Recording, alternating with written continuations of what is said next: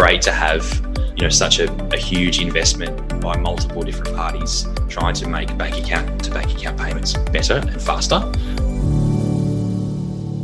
That was Luke Fawcett from IT service management company GoCardless, discussing the potential of Pay2, the mandated payment service that will enable third-party payment initiation on the MPP. Hello and welcome to MPP Soundbites. I'm Lisa Linturn.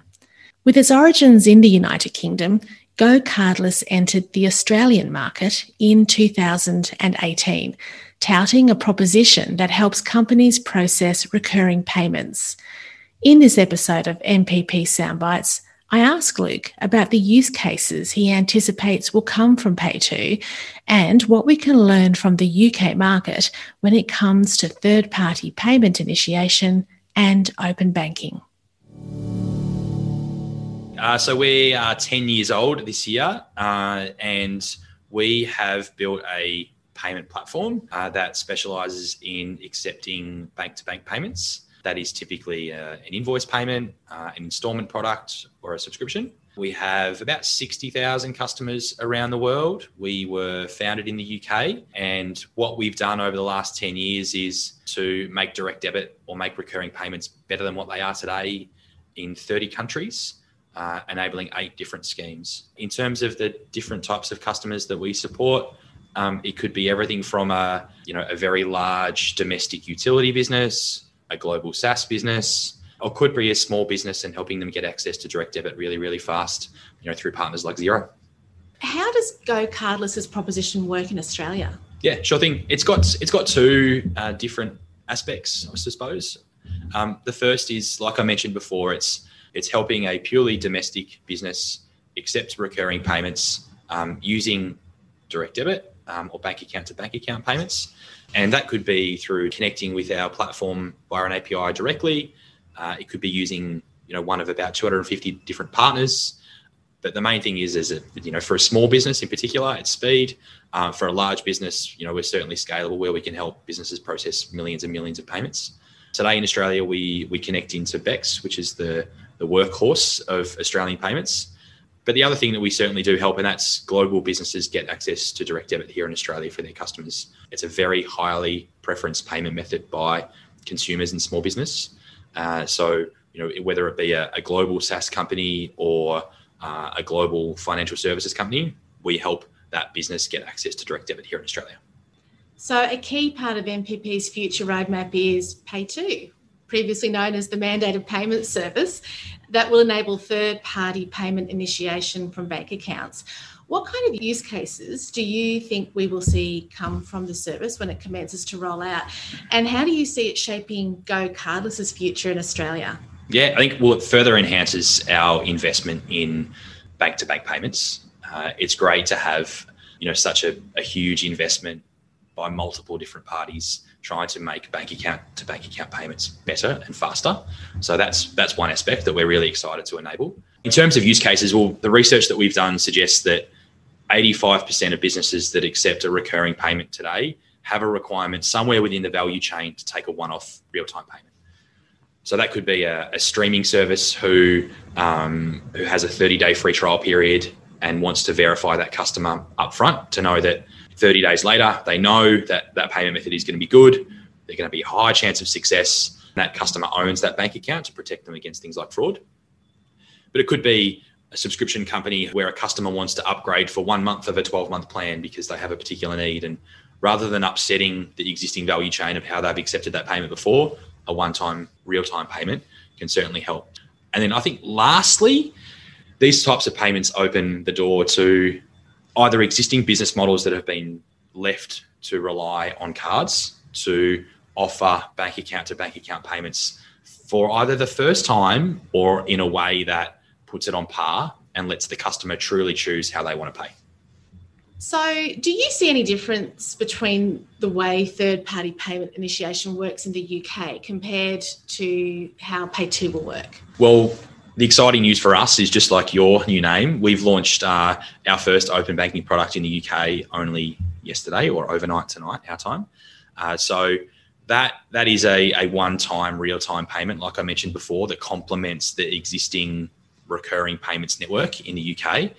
So we're excited to see how that comes to life. And by the time Pay2 is ready here in Australia, we would have learned a lot. We're always learning, and we're always trying to understand how the things that we build, which obviously has a fair level of customer consultation through it anyway, but how that comes to life and what the value is down the line. So whether that's reducing fraud or reducing churn, or all of a sudden their payments costs come down because they've now got a cheaper payment alternative to offer their customers.